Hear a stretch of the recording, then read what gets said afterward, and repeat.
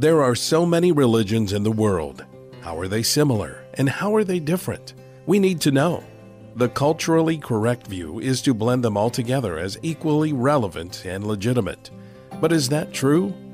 Prior to becoming a follower of Jesus, your host, Mike Shreve, was an avid seeker of truth, exploring many paths to spirituality. One of his passions now is to help bridge the gap so that others can discover the true light, which gives light to everyone entering the world. Now, here's Mike Shreve revealing the true light. Several years ago, I discovered something absolutely amazing about the Lord's Prayer. In just a few over 60 words, Jesus established the biblical worldview, the doctrinal base of Christianity, as opposed to and in comparison to other religions of the world. In statement after statement, phrase after phrase, he shows the uniqueness of Christianity in areas like the nature of God, the nature of the universe, and the nature of true salvation. I thought, what genius! What genius! Of course he's a genius. He's the creator of the universe. But once you see how the Lord's Prayer shows the details of the Christian worldview, you'll never look at it the same again. And you may well use it to share the gospel with others. 2 times the Lord's Prayer appears in Scripture. The first time is in Matthew chapter 6, in that beginning sermon that Jesus launched his ministry with, the Sermon on the Mount. And then over in Luke chapter 11, the disciples asked him. They requested, Lord, teach us to pray. And he gave it again. So he was reminding them of the approach that they'd heard at the very beginning, but it needed to get ingrained in their spirit. And it needs to get ingrained in our spirits too. First, he told them what not to do. There's 2 different ways of praying. He exhorted the disciples not to mimic or not to repeat in their prayer life. First, he said, when you pray, don't be like the hypocrites, for they love to pray, standing in the synagogues and on the corners of the streets, that they may be seen by men. Assuredly, I say to you, they have their reward. But when you pray, enter into your room, and when you've shut your door, pray to your Father in the secret place. And your Father who sees you in secret will reward you openly. And so now he's contrasting the approach of pompous, prideful, religious-sounding prayer versus approaching God with humility, sincerity, and realness. And then he goes on and says, when you pray, do not use vain repetitions as the heathen do, for they think that they will be heard for their many words. Therefore, do not be like them, for your Father knows the things that you have need of before you ask him. So now he's juxtaposing these 2 approaches. In Eastern religions, often you find adherents chanting mantras, a mechanical, monotonous, magical approach that's supposed to manipulate this force, this Godhead, into doing whatever these seekers desire it to do, not him, because it's just a force, a level of consciousness to be controlled. And it's actually treating God like a machine into which you insert the right formula in order to get the desired results. Well, that's not how you approach God. He's your Father, and he already knows what you have need of. And the approach should be relational and conversational, not the rigid approach of a monotone repetition of some mantra over and over again, which is a ridiculous way to approach the creator of the universe. Then he said, in this manner, therefore, pray. And I'm going to quote the entire Lord's Prayer. Our Father in heaven, hallowed be your name. Your kingdom come, your will be done on earth as it is in heaven. Give us this day our daily bread, And forgive us our debts as we forgive our debtors. And do not lead us into temptation, but deliver us from the evil one. For yours is the kingdom and the power and the glory forever. Amen. Now, I probably pray this prayer every day, but I use the Lord's Prayer as a framework for my approach, and I insert into it creative expressions that build on each one of the unique phrases of that prayer. I don't want it to ever become just a repetitious prayer that I repeat over and over again in a mantra-like fashion, but it is an approach that covers vitally important areas that you should cover when you pray.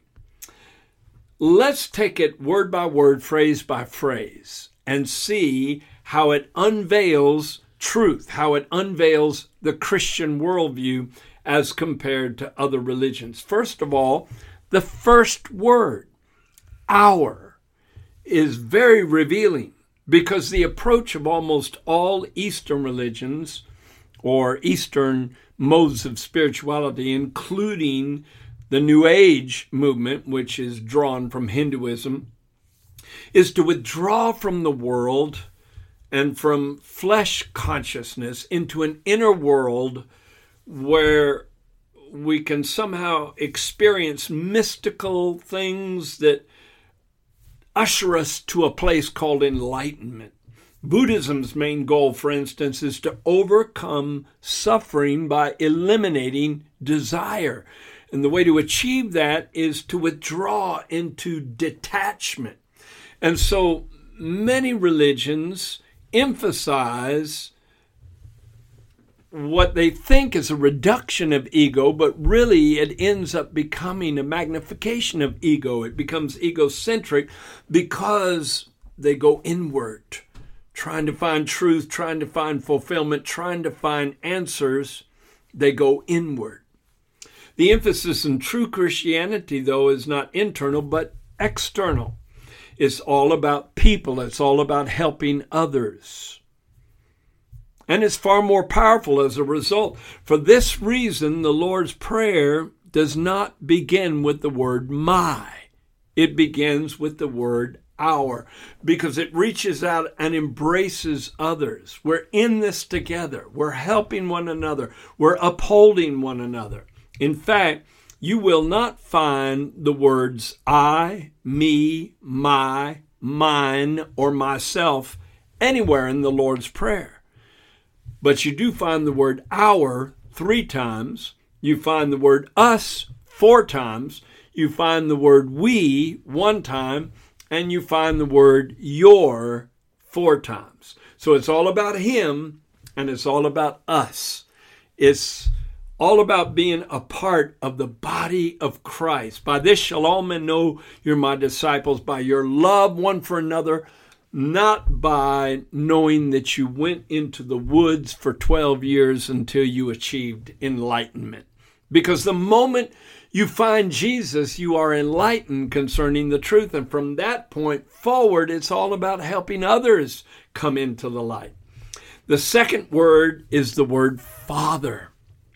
This really establishes the Christian worldview because that was Jesus' emphasis.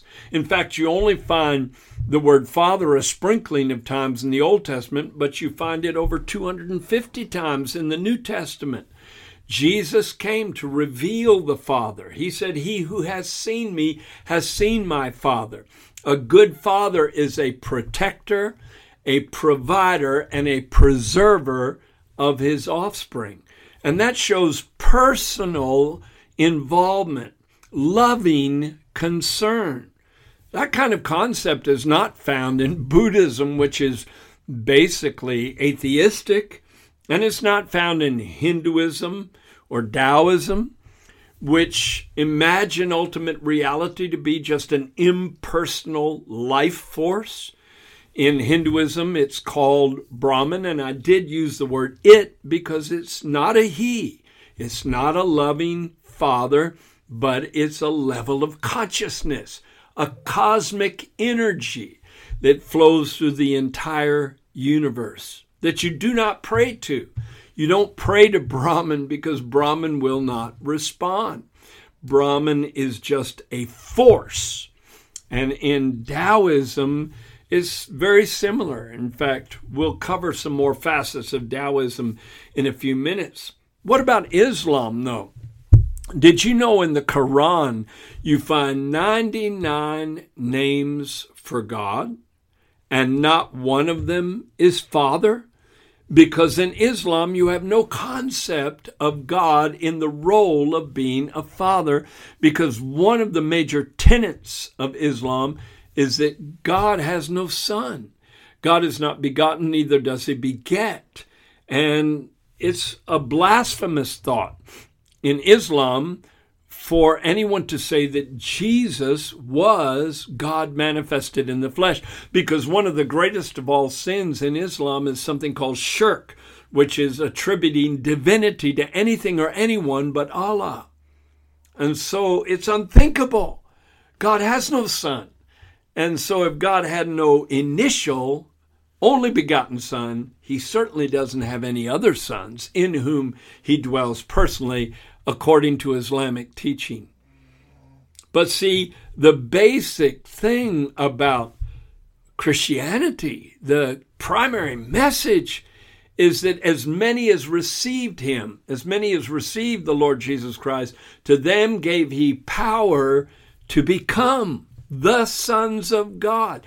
That's relational. He's my father, I'm his son. That first statement, 2 words long, establishes the Christian message as compared to so many other approaches. Then we find the nature of the universe revealed. Our Father, who art in heaven, who art in heaven. That's directly opposite to the pantheistic view of Hinduism. See, Hinduism believes in something called pantheism, and that comes from 2 root words, pantheos, that means all is God. And the belief is that the universe is not a creation of God, but an emanation of God. That the Godhead emanated out of itself, the entire universe, so that everything has a divine essence at its core. And there's variations of that belief, but basically that's the foundational belief in New Age spirituality as well, because that's drawn from Hinduism quite a bit.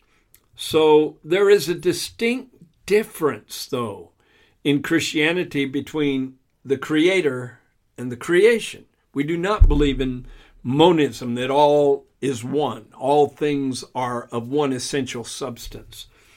See, God is outside of the material universe, and he's outside of us prior to a salvation experience. And so that statement establishes the Christian viewpoint.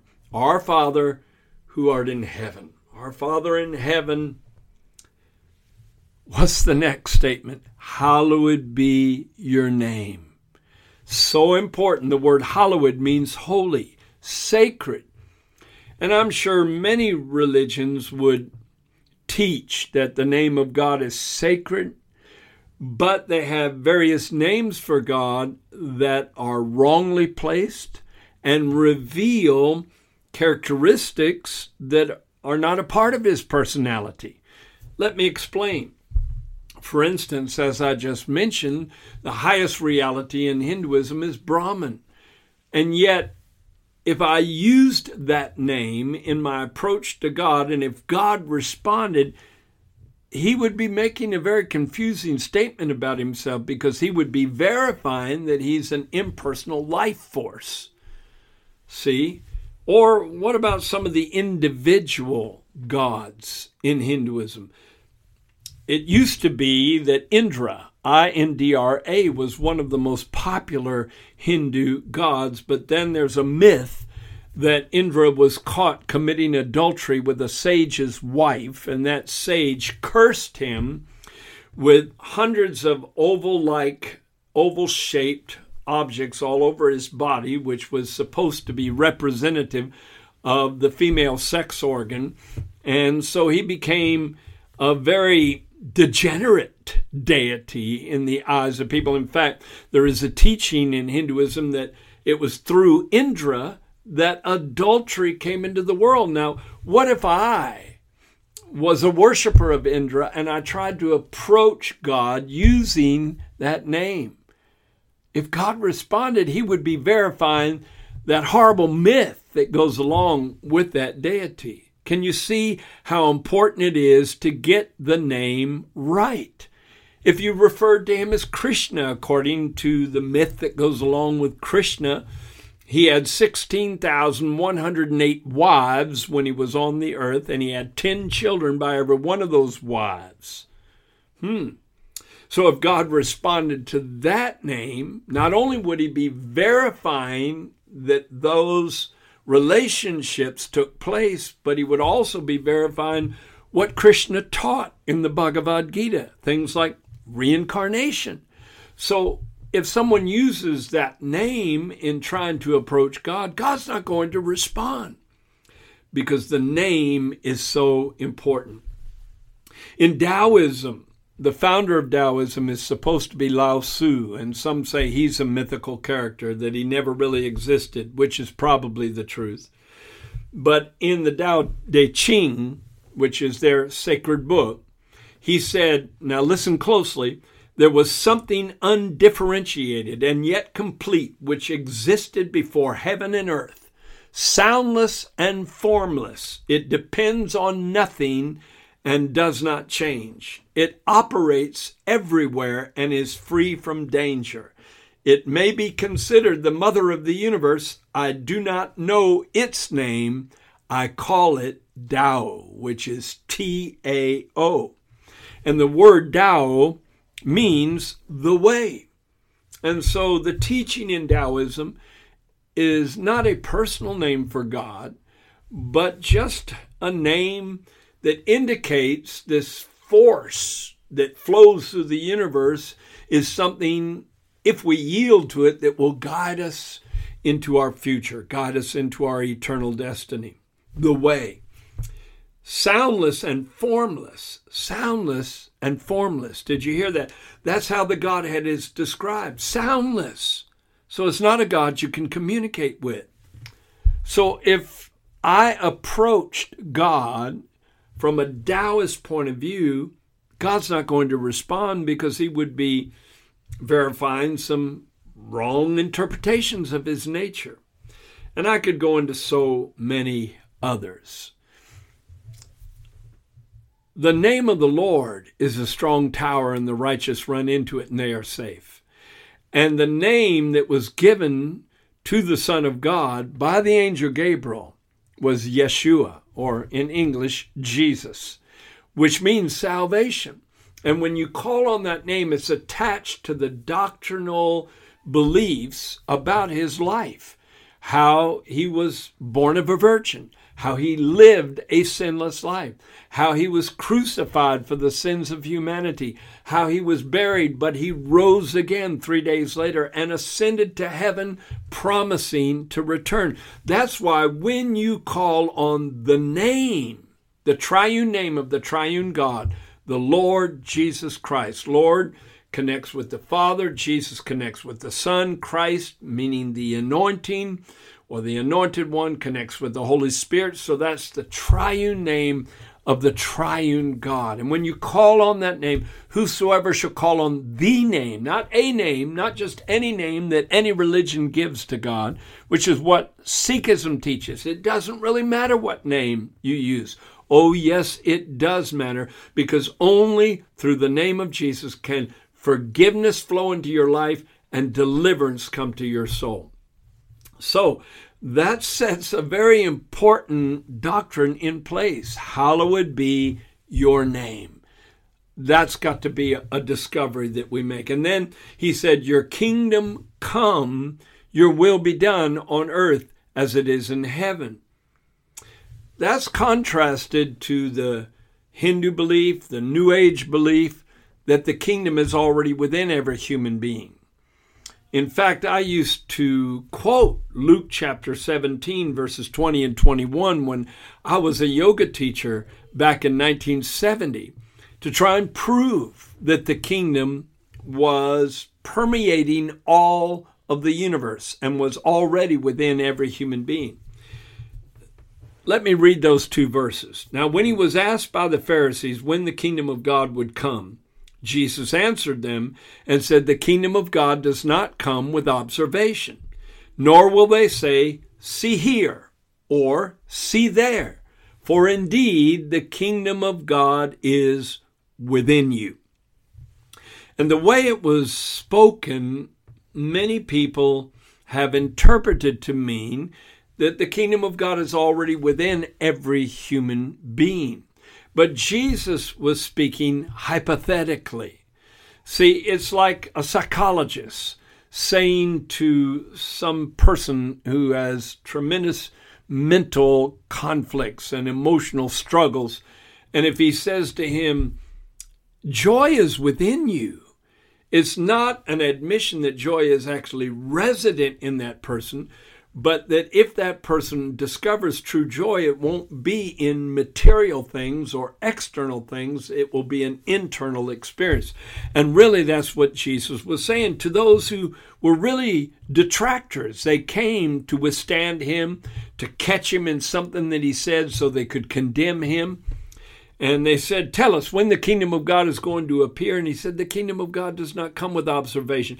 You have to understand that they thought the Messiah would raise up an army and run the Romans out and take Israel back city by city, and that they would be able to observe the Messiah's advance and the advance of the kingdom. And he was saying the kingdom's not going to happen like that. It's not going to be an army like Gideon raised up or like Joshua commanded.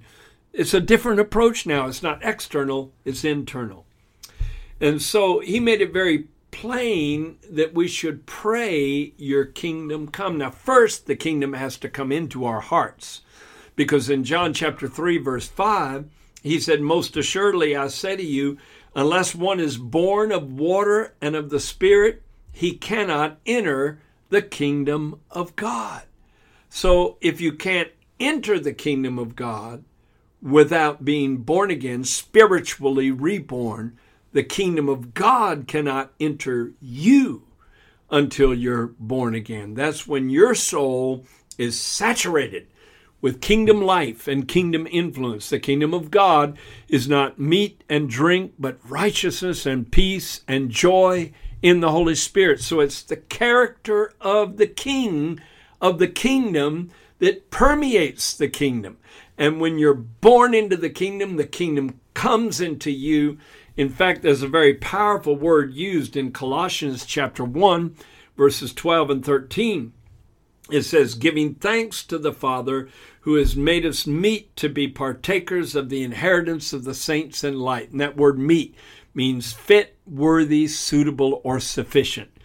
"Giving thanks unto the Father who has made us meet to be partakers of the inheritance of the saints in light, for he has delivered us from the power of darkness and has translated us into the kingdom of God's dear Son." Now, if we're not yet in the kingdom, when we're children of darkness, when we're unsaved, when we're not in a relationship with God, when we're not sons of God yet, then certainly the kingdom is not in us. And so it's very important to pray, "Your kingdom come, your will be done on earth as it is in heaven." And that happens personally to begin with. And then you want the kingdom's influence to permeate every part of your life. You want kingdom influence in your family, in your business, in your career, in everything that pertains to you. Whenever I go to the pulpit, I pray before I preach, "Your kingdom come, your will be done," because I want the kingdom of God to dominate the atmosphere and not just an intellectual presentation of the doctrines of God's word. I want kingdom penetration in the room, because the kingdom of God is not in word but in power. See, when the kingdom comes, lives are transformed miraculously. Now that's the first part of the Lord's Prayer, and I'm going to come back with a second episode where I gives some really phenomenal insights into the remainder of the Lord's Prayer. It's just too much to go into on just one episode. So thank you for joining me, but be sure to come back and be with me in the next episode where we'll explore the rest of this prayer that Jesus gave the church. Thank you for joining Mike Shreve today on Revealing the True Light, and thank you for opening your mind and your heart to the truth. Be sure to subscribe on iTunes, cpnshows.com, or wherever you listen to podcasts so you don't miss new episodes. You can explore the beliefs of many world religions more deeply by ordering Mike Shreve's book titled In Search of the True Light. We also invite you to visit our website, thetruelight.net, and sign up to be part of our global internet family.